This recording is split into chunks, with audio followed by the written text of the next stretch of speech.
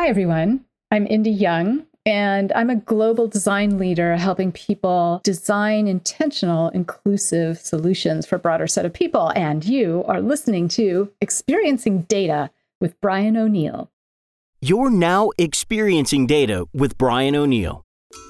Experiencing Data explores how product managers, analytics leaders, data scientists, and executives are looking at design and user experience as a way to make their custom enterprise data products and analytics applications more useful, usable, and valuable. And now, here's your host, the founder and principal of Designing for Analytics, Brian O'Neill. Welcome back to Experiencing Data. This is Brian T. O'Neill. Today I have Indy Young on the line. How are you, Indy? I'm good. How are you? I'm doing great. And you are going to shed some light here, open up the whole world of research. You doing user research, which is how I have you positioned in my head. My old coach calls this a Rolodex moment. And when I think of UX research, you're kind of parked next to those words in my head. I know you've been in the space for a long time and you've written several books on this, and I'm going to ask you about those a little bit later. Why I wanted to have you, on the show here to talk to primarily this data product audience, the data science leadership and analytics leadership community, and there's product people here, is that I think part of my mission is to drive design practice into this world where there's not a lot of user experience design or product management or user research happening. And what's happening is a lot of the work doesn't get used, it doesn't get trusted. And this becomes more and more important as we use more advanced technologies such as machine learning and AI. And so I wanted to bring you in to kind of talk about how do non-user experience professionals do this work? Can they do it work? Can they take imperfect action to get going with it? If it's maybe hiring professionals is not in the cards yet, or they don't have budget for that, but they are feeling the pain of what happens when we ship stuff that hasn't been designed well. And so that's kind of the premise of why I wanted you to come on today. So I remember when we first met, you said, I am a data scientist. I just work with qualitative data instead of quant data. And I love that. And you also mentioned that people aren't taught how to deal with empirical qualitative data. So my audience is obviously really comfortable with large data sets, especially on the quantitative side, where a lot of the struggle sometimes is in figuring out what's actually needed and getting beyond surface level asks and feature asks and things like, I need a dashboard that uses NLP to do something that might help them. And the tendency is to run and try to deliver exactly what is on the surface without actually getting into the weeds there. So what does an audience that really does understand the quant side of this, what do they need to know about qualitative research and dealing with empirical qualitative data? What's a message that you want to send to them? It is doable. Yeah. That's the message. Yeah. The rest of it is so deep and complex, but that's mainly because we are humans and we're deep and complex. And part of what I have managed to do is scale up a way of finding patterns that is reliable that we can get from qualitative data. A lot of qualitative data is not trusted, mainly because the people who are doing the not trusting have encountered bad qualitative data. Data that's just like an anecdotal story, or, we heard it from one guy, and so we're going to build this whole thing, and then it flops, and I've wasted all this time, and then I lose my job over it. And I'm never going to do qualitative data again because it's ridiculous. So, maybe it's not always that bad, but that's the idea. And mainly it's because people are still in the mindset of encoding processes. So when we started with software, what was it, way back in the 30s, right? We were encoding processes. We were encoding calculations. As we got more sophisticated, we were encoding the process for landing a lunar module on the moon or whatever else. We were encoding the process of playing chess. We were encoding the process of pretending to be another person and trying to trick somebody on stage. We were also encoding the process of compiling code, encoding the process of debugging it. We were encoding all these things that people did, and we started reaching out and encoding other things that people who weren't engineers and scientists try to do. So accounting, so writing, the easy ones came next. Now we've got medical apps that people on the street can use to track certain things and get a better handle on how well they're treating their body or their condition or whatever. And so as we've moved we've carried with us this idea that, hey, there's a process for it and we're going to encode it. And that is a fallacy. And we all know this in our hearts. We got into this field because there was a moment somewhere we're like, oh man, I could help that person. I could make that solution better. And so that's the spark. And we get into the world of whatever we're doing, right? And it feels as if we're moving away from that spark. We don't have the budget, we don't have the time, we don't have the team. And so maybe we worship or keep that flame alive by using big data. We want our organizations to be data driven, so we're going to use big data. And that is coming from big groups of people. So that means it predicts big groups of people's behavior. That's not design research. Design research is understanding different people's approaches, the variety of those approaches, and trying to design something that's not going to harm them. And the harms can be mild. The harms can be cause them frustration, cause them confusion, right? Or the harms can be serious, cause them to feel unwelcome, cause them to feel self-doubt, interrupt them, trigger them, all of this kind of stuff. And it goes, I've got this chart with 2 more layers of different kinds of harm above that, lasting harm and systemic harm. But those layers of harm are not things that we're used to addressing. And those layers of harm are happening, say, within a group of employees. That, let's take an insurance company and their HR department is trying to understand, why are our employees leaving? We don't want them to leave. We spent a lot to try to get them here and they're leaving. And so typically what happens is that some executives get together and they set up a little process to try to keep people from leaving based on their own experience. On the alternative side is you could go and listen to a whole bunch of those employees and understand what's going through their mind as they lead up to a decision to leave. What went through your mind there? We can speak to employees who left. We can speak to employees who are still there. But what's going through your mind? And it turns out there's like one study that I did, there were 5 different thinking styles. The typical approach to supporting, to trying to keep your employees only address like half of one of the thinking styles.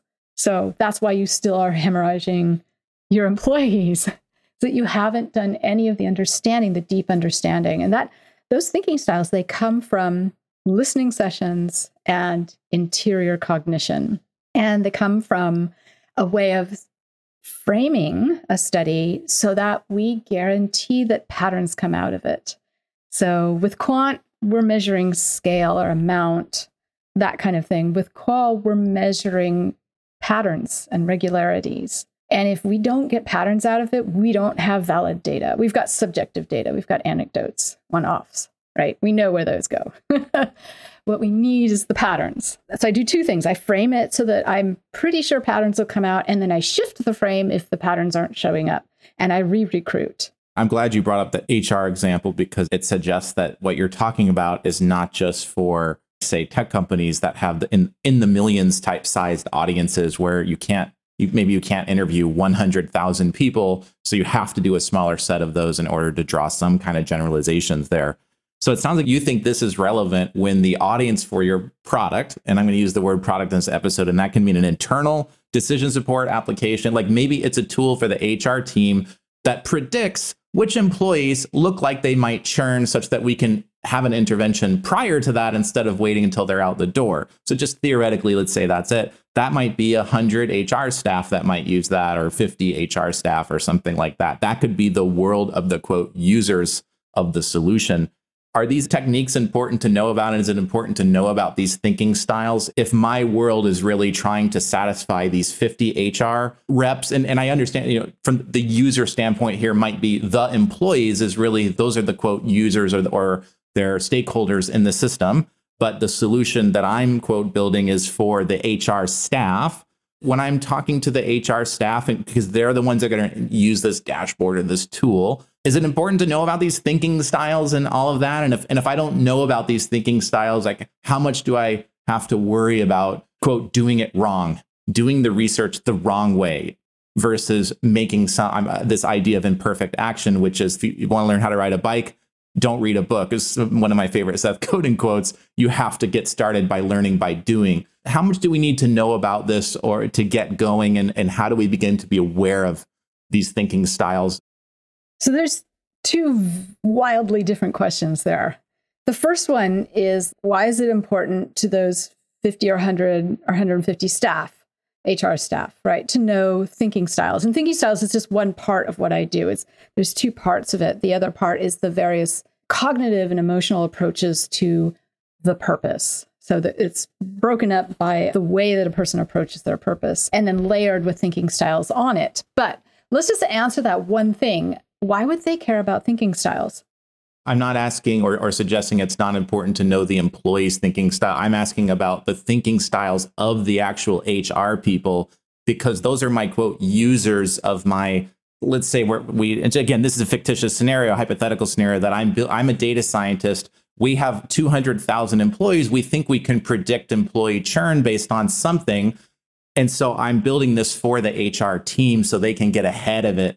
Yeah, this gets to the idea of what knowledge do you need when? So when we're doing research, all we're doing is building knowledge to help smooth something out that the org is doing. There's different tools that you use to build different knowledge. I think we all can agree on that. There's this idea of thick data that Trisha Wang came up with, which is mixed methods, trying to layer data together. And that's something that I do, is trying to, for example, layer not only thinking styles on top of these approaches, but also some of the other big data that we have on top of those approaches so we can see more broadly. But the whole idea is like, why are we making this knowledge? Where does that come from? Who makes that decision? And how good is that decision?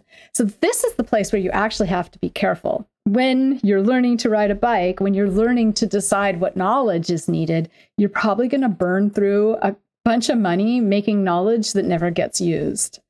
So that's when you start to learn, I need to frame this better. And to frame it, I can't do it by myself. I need to understand where my stakeholders are coming from, which is specifically to have relationships with them, to have even more specifically listening sessions with them so that you can understand their interior cognition, their inner thinking, their emotional reactions, their guiding principles around this purpose. So every time I ever go do a listening session, it starts with a germinal question. And that germinal question comes directly from the purpose that we're trying to understand.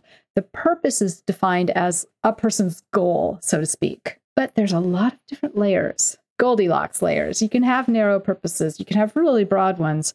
The really broad ones are harder because it takes a lot more money and a lot more time to get patterns to show up. So maybe it's a broad purpose, but you frame the who you're gathering the data from, the people you're recruiting, a lot narrower. So there's all these little dials that we can shift and change to meet the knowledge that we need, or that those stakeholders need, because we don't know what they need, and we need to know what they need and help them explore it. So all of the work that I have done starts with 2, 3, 4, sometimes 8 weeks of discussions with the people who have asked me for this information, for this knowledge. It's really a discussion going back and forth about, well, what are you trying to get done? What's around that? What's behind that? Why did you make those decisions? Was it something that you did in another company that you want to replicate here? Why do you think it's going to work?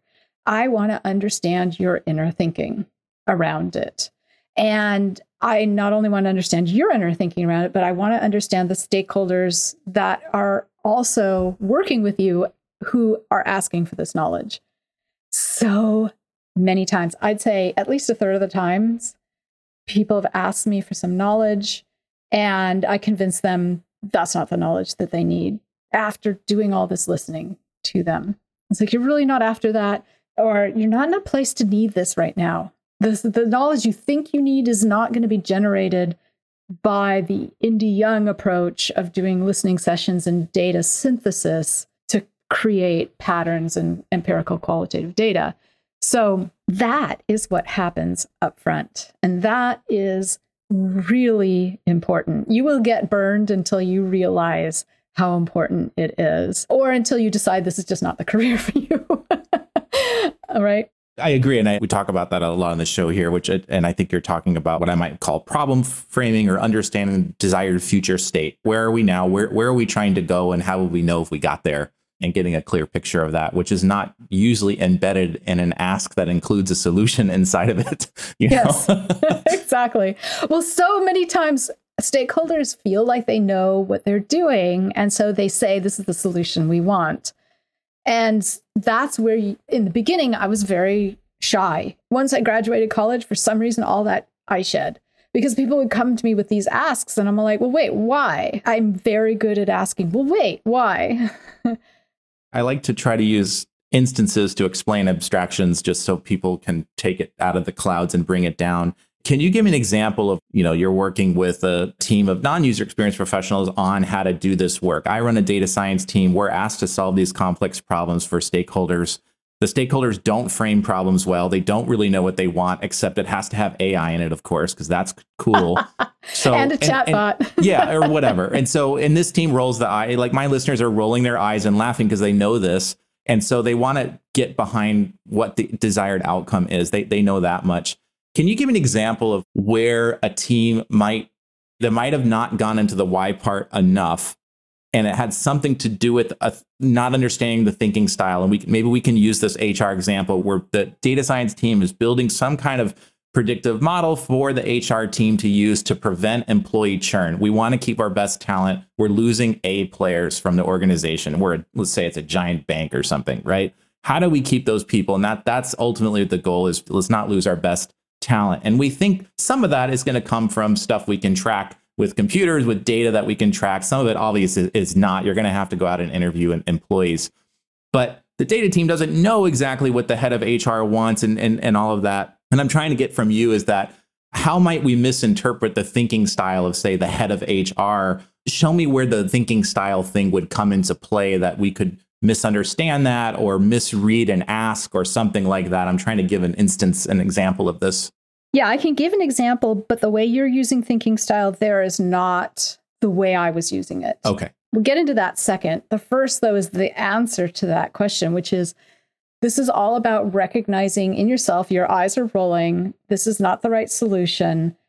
And even though there might be a lot of power hierarchy and distance between you and this other person who's asking, if you go ahead and just do what they say, you're messing things up for them. They want you to push back if there's a reason to push back.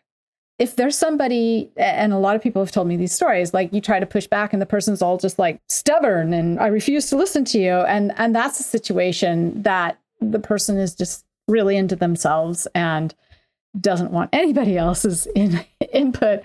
There's nothing I can do about that, right? There's nothing you can do about that. You can decide whether you want to stay at that company or not. You can decide whether there's a way to go over that person's head or not. But the whole point is that we are all humans and we're in teams, and teams communicate and they collaborate, and teams build relationships between each other.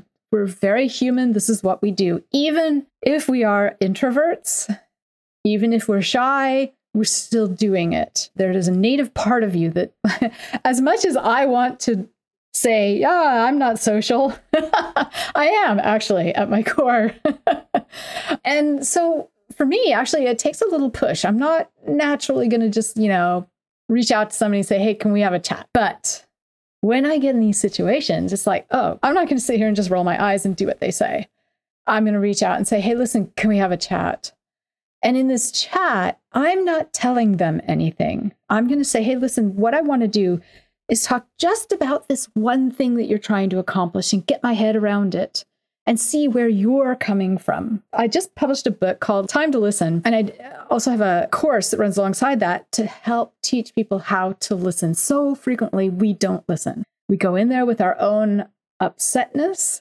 We go in there with our own idea of what should be done, and we fail to hear what the other person has to say. When we're working with other teams, we say commands back and forth to each other. To me, I like to use this analogy of like throwing spears at each other, and we're not listening to each other. Now, listening has layers, and you might say, oh, I can listen. I want them to explain how it's supposed to work. That's an exterior layer. I'm going to listen to them tell me how many there should be or how fast it should be. That's an exterior thing. That's called a statement of fact. There's another thing at the exterior, which is called scene setting. A layer inside that is when people start telling you their preferences. Well, I want it to be this way. I like it that way. Or their opinions. Well, this doesn't work because such and such and such and such. That's exterior. None of that is going to help you. You're still at the throwing spears at each other layer level, right? What you want to do is get beyond the exterior and get to the interior, which is where somebody tells you what actually went through their mind when they did that thing in the past, not what's going through their mind right now. And that's a very important distinction. If you ask somebody to tell you what went through their mind right now, they're going to make it up. You want what went through their mind as they were deciding that they needed this dashboard. How did that come out? Probably took a couple of weeks, maybe some discussions. Was there something on Slack? What went through your mind? Oh, it was that part you say about when you did this at that other company that you were at before here? What went on there? Oh, that came from another company before that? What went on there? And all of it, not getting what went on, like explaining what happened, but what went through your mind. What was your inner thinking, that little voice inside your head? What were the emotional reactions that you had to things that drove your thinking or that drove other emotional reactions? What were the guiding principles or personal rules that you used to decide between things or to take action? Those are the three things. Yeah. I mean, I almost wonder if I should role play being a difficult stakeholder and play this out with you, because I want to give people an idea of how you handle that. How do you navigate that then when it's, yes, we need a saying, I can give you 30 minutes and 2 weeks from now, you have this vague ask for some like giant piece of technology. They have no idea what's going into it. And they're, quote, not going to give you the time and all this kind of stuff. Are there ways to open up the doors to even get to the point where you can have a second conversation because you asked really great questions in that little 30-minute window that they said they had time for? That's part of it. How do you get that access and start increasing that access and not make it feel threatening? I know that some of the analytics community tends to be a little bit more introverted. My students are not comfortable pushing back sometimes, even though their management wants them to do this. They feel like it's a threat. Like if I'm asking why, I'm challenging the authority and right. I'm not doing it in service. And I'm like, no, you're doing it in service to them. You are doing it in service. Yeah. Right. You're going to mess them up if you don't do it. Right. They're going to pay for it literally or some, some other way anyway. Here's another way of saying that is that you are not being responsible. You're not doing your job if you don't push back. You built up a lot of experience. You got hired. They hired you and your thinking and your experience. And if what went through your mind is like, this is wrong, but you don't act on it, then they should not pay you a salary. So it sounds like you're saying step up. Yeah, it's your responsibility. It is your responsibility. Now there are lots of ways to step up because we're all human and I'm as scared of those stakeholders as you are. So part of it, one way to do it is to do it without a particular project in mind. Say, hey, I'd like to get to know you a little bit better. I'd like to get to understand your thinking a little bit better. Over time, let's just have lunch together once a month. That is the old way of doing it, where, you've ever heard that phrase, office politics? Office politics is about getting influence and power. And the only way to get influence and power is to build a network and relationships. Show people that you are there and can take on something, can be responsible, can do the things that you're being paid to do. There's another way of doing it, to be that superstar and like, oh my God, he made this amazing thing and now we all use it and it runs the world and now you're a superstar. And that happens to like 1 in a million people. You are probably not that person. I'm definitely not, by the way. I'm not. Yeah, I'm not. But the idea is that if you have to fall back on the old-fashioned way, which is doing these networks, don't do them when you have to, when you're like rolling your eyes and you're upset because they did a stupid thing. Don't start there. Start now. Start now. I mean, the old way of doing it was to have lunch together because everybody has to eat. Well, now if we're all on Zoom, who's going to eat on Zoom together? So you could go on a hike together or walk together, or, walk downtown, or maybe you are going into the office every once in a while. And when you're in the office, a lot of executives are saying, hey, we're not in the office to go and sit down in front of our screen. We do that at home. In the office, we're there to build our relationships, to talk to people, to not sit there with your arms crossed and say your ideas are stupid because I got better ideas, but I'm not telling you. I've seen a lot of people leave their perfectly promising career because it was too hard to get to the point of accepting that you have to network, that I'm not going to be that 1 in a million person who's the brilliant person with the brilliant idea and get my just rewards that way. So the nice thing, though, is that lunch is fine. We all got to eat and it's fine. And we can just sit there and chat. And what happens is that you don't have to say anything about yourself. You say, for this lunch, I really want to understand your thinking around, I don't know, some old project that you worked on or that you know about. I want to know your thinking about why you chose this job. Maybe it's a new person. Why did you decide to come work with us? Right? What was your thinking there? What went through your mind when you saw, the ad for it and when you went through these interviews? I don't know, something that is not fraught. Maybe somebody higher up would not want you to ask them why you decided to join this company. But you'd be surprised. We're all human. When we do this kind of listening, the other person feels heard. And feeling heard is such a rare thing. I just did a demo of this for a group yesterday. And the demos they're never preset, right? And so it was a person who didn't know he was going to be part of a listening session. And also, listening sessions are one-on-one. This is super important. You don't do a listening session in a group because the person will feel too vulnerable. However, in this example yesterday, he went ahead, he's like, I'm fine doing it in a group because it was a demo for learning how to listen. And at first he was talking about generalizations. Like, I always do this. I always works this way. And doing explanations, here's how it works. Doing opinions, I don't like how it works.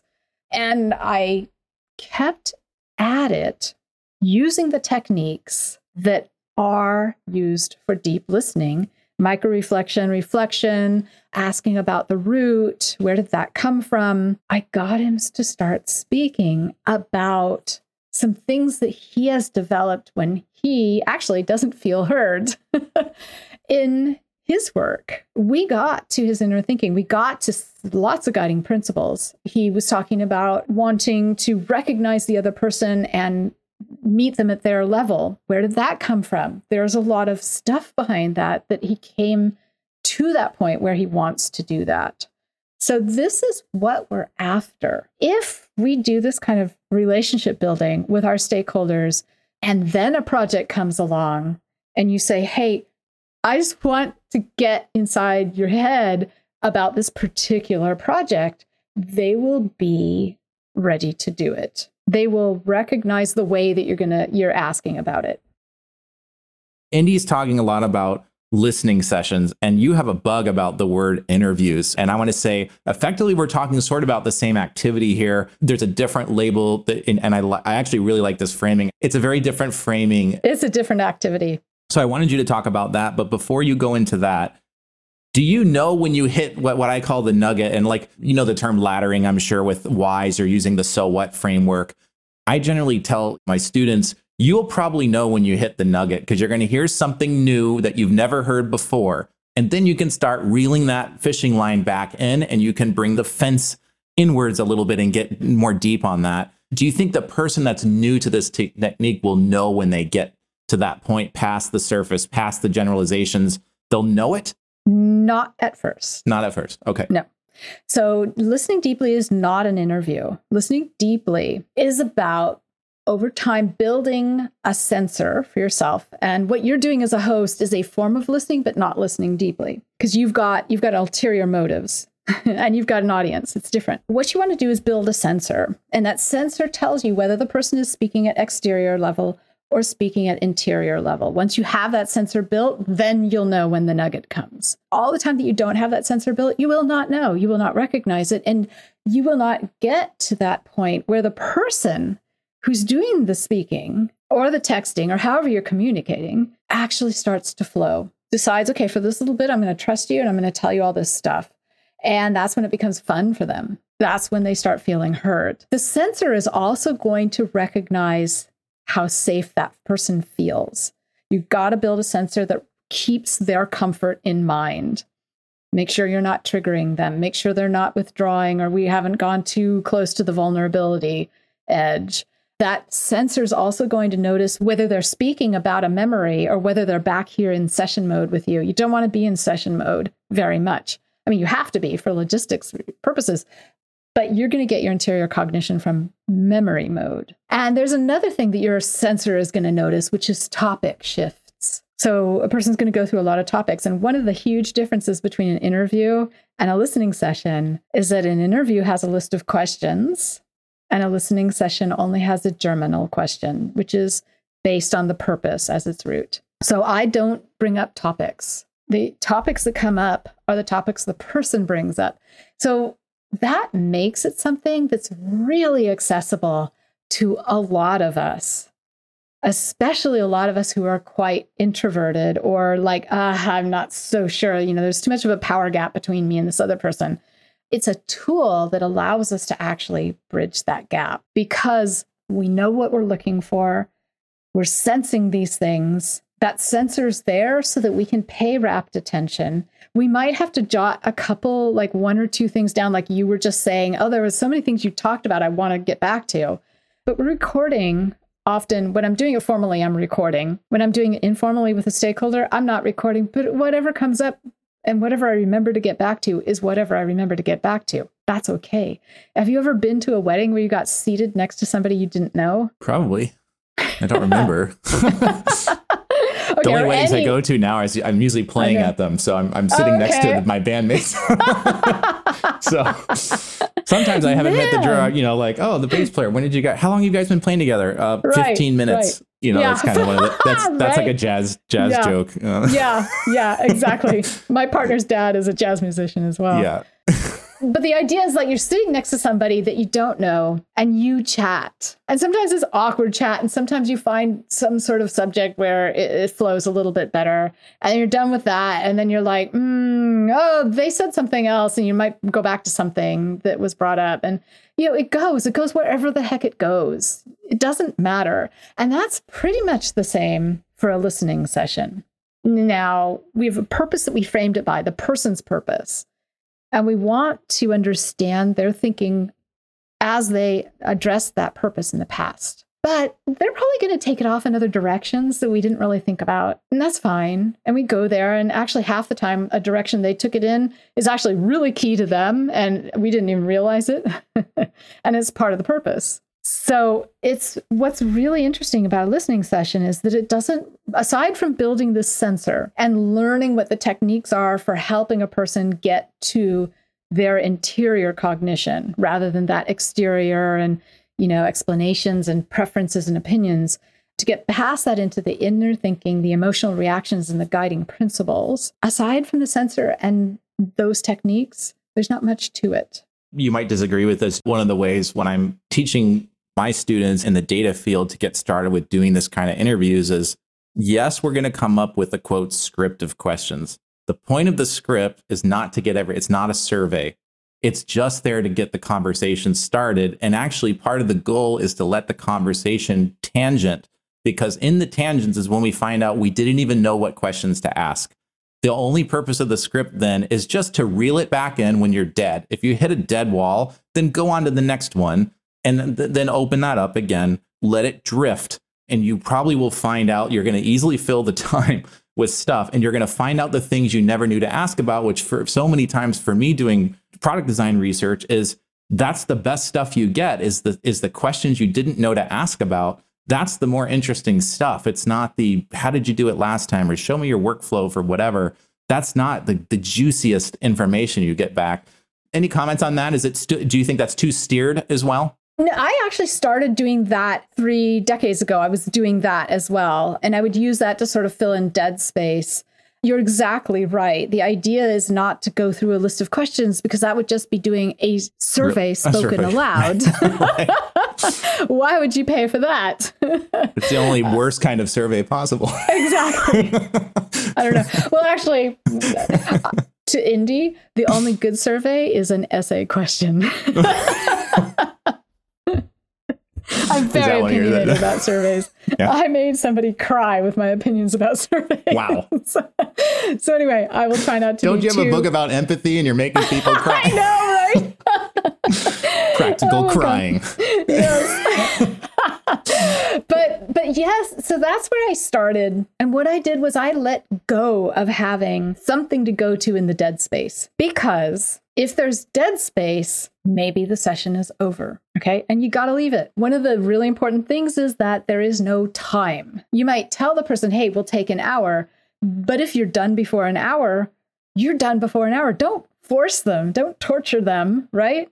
If you go over an hour, I've had a lot of people like, they'll say, oh, I've got a hard stop at 3 o'clock. 3 o'clock rolls around. I never mention time, but if there's a hard stop that they mention, I'm like, oops, we're at the hard stop. They're like, okay, well, wait, that can wait just a minute while I finish telling you my inner thinking about this thing, right? And it goes on for another 10 minutes because we've reached that point where we've got rapport, where the person is trusting me to hear them, to let them pick the topics. And what happens is when there is a topic that is finished, there's the dead space, and then I let the dead space double. And usually the person will jump back to a different topic. If they don't, then I might jump back to a different topic that they said earlier. And I will say, I want them to own the space. So I never say, okay, well, let me switch gears and ask you about it's earlier you said. And that keeps them in control of the conversation. I mean, there's a lot of nuance to learn about it. But the key, I mean, to get started is to just start building that sensor about exterior versus interior. And if you can, about memory mode versus session mode, and about the safety. And once you start building that, and this idea of just having one generative question about the purpose, because the whole thing's framed by the purpose, there you go. Get started. You have to practice. So it's like riding a bike. Go for it. You won't have those sensors at first, but you'll start to learn how to build them. That's great. I love that summary. And that's something so hard to do, is not jumping into that silence too early. It's so hard. Like for me, it's not, because I like to talk to people. It's so hard not to jump in too soon. I'm like, give it 10 seconds and it's going to feel like a minute. It's like so awkward, but you got to kind of sit on that. And sometimes a real revelation comes at the end of that silence, especially when someone's like, let me think about that for a second. And it feels like a minute. It's so easy to, not jumping in there is important. In a formal listening session, definitely. Yeah.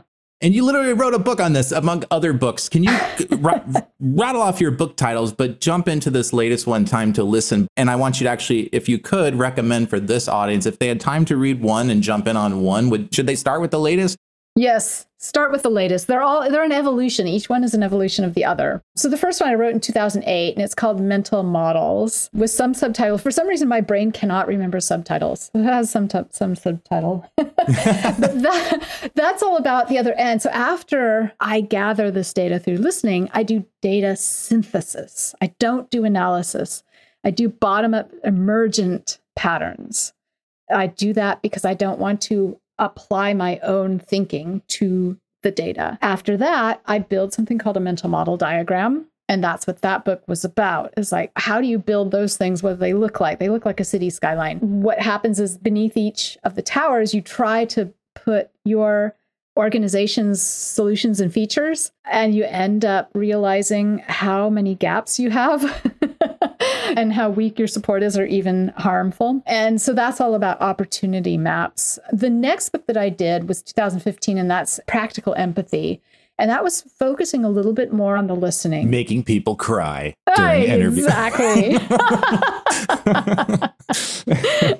In my defense, I spent a long time listening to that person after she was crying. Sorry. Tell me about Practical Empathy. Practical Empathy is basically the mental models book, but evolved, a little bit more mature. I did an Audible version of that, which was the beginning of how I started. When I talk about these concepts, I try to talk about them in a lot of different ways, so that there's a lot of different potential ways other people can meet with them, because other people have their own way of thinking and their own way of bringing in new concepts. I've had people, so the latest book is called Time to Listen. I've seen people, this one person tweeted, she's like, oh my God, I had to put it down after chapter 4. And I'm like, uh-oh. And she's all like, it is such a mind shift. And I mean that in a good way. So the books are just each a little bit more mature versions of each other. What's in chapter 4? Like, can you give me like a 2-second quick highlight? Like something triggered that. I'm talking about what listening is not and what's wrong with the idea of building just one solution for everybody. And in chapter 4, I talk about setting the purpose. So one of the things, I talked about thick data. If you don't have, can we say skeleton? It's close to Halloween right now. If you don't have a skeleton that you can layer your data together on, like, this bit goes on this rib and that bit goes on this rib and this bit here also fits on that rib, you don't have a way to layer. Purpose is the skeleton. So that's how we can layer. If we choose that purpose and we do knowledge building the way I'm doing it, which is for design research, and we do knowledge building for market research, and we do knowledge building for evaluative research, and we do knowledge building for all these other things, we can layer those together if we framed each one by the same purpose. And there's going to be a lot of different purposes that we'll frame for, but that's the big difference maker. What I'm trying to do is insert, we've got a strategy space, right? We've got problem space, which is understanding a person's approach to their purpose. It's just the person, they've got a lot of solutions, they're trying to get their purpose done. We've got the solution space where we've got our team trying to build solutions for that person or those kinds of thinking styles. If we're talking about the dashboard, we've got the purpose of an employee leaving the company. That's not the HR purpose. The HR purpose is the organization's purpose, retain these employees. But the data is about the employee's purpose, which is leave the company. In between those, we have a strategy space. And right now, the strategy space is pretty walled off from us. Strategy space is mostly where higher up stakeholders are guiding the direction that we're taking as teams. And I want us to give those people stronger data. I want us to give them this layered, purpose-focused data so that their strategies then can recognize what gaps there are, what harms there are. And there's going to be, 160 different potential harms that we're doing. Which one do we start with? Well, we're not going to decide that. They're going to do the prioritization, but we're providing deeper knowledge. I love that, thinking about the skeleton and putting that purpose at the center. It's been great. Indy, this is so good to talk to you. Where can people find out how to work with you? And I know you have some training on some of these topics as well as the book. It's indyyoung.com, is that right? Yeah, indyyoung.com. There's a lot of free stuff up there too. Other presentations that have visuals if you want visuals. Any social LinkedIn or any of that? LinkedIn and Instagram. They're all Indy Young, but on Instagram I had to do Indy Young with a underbar at the end. Okay. That reminds me of the old screen readers. We'd use like the pipe character between links, like in nav bars at Lycos, and it would say like autos, vertical bar, finance, vertical bar. Like, yeah, exactly. Do you remember that? Jaws, I remember those. Like version 4. Exactly. My account, vertical bar, help, vertical bar. Anyhow. Oh my God. Yeah. On that note. So much fun, right? It's been great to talk to you. Thank you so much for coming on the show and sharing your ideas and thinking. Yeah, I hope it's helpful to people. We hope you enjoyed this episode of Experiencing Data with Brian O'Neill. If you did enjoy it, please consider sharing it with the hashtag #ExperiencingData. To get future podcast updates or to subscribe to Brian's mailing list, where he shares his insights on designing valuable enterprise data products and applications, visit designingforanalytics.com/podcast.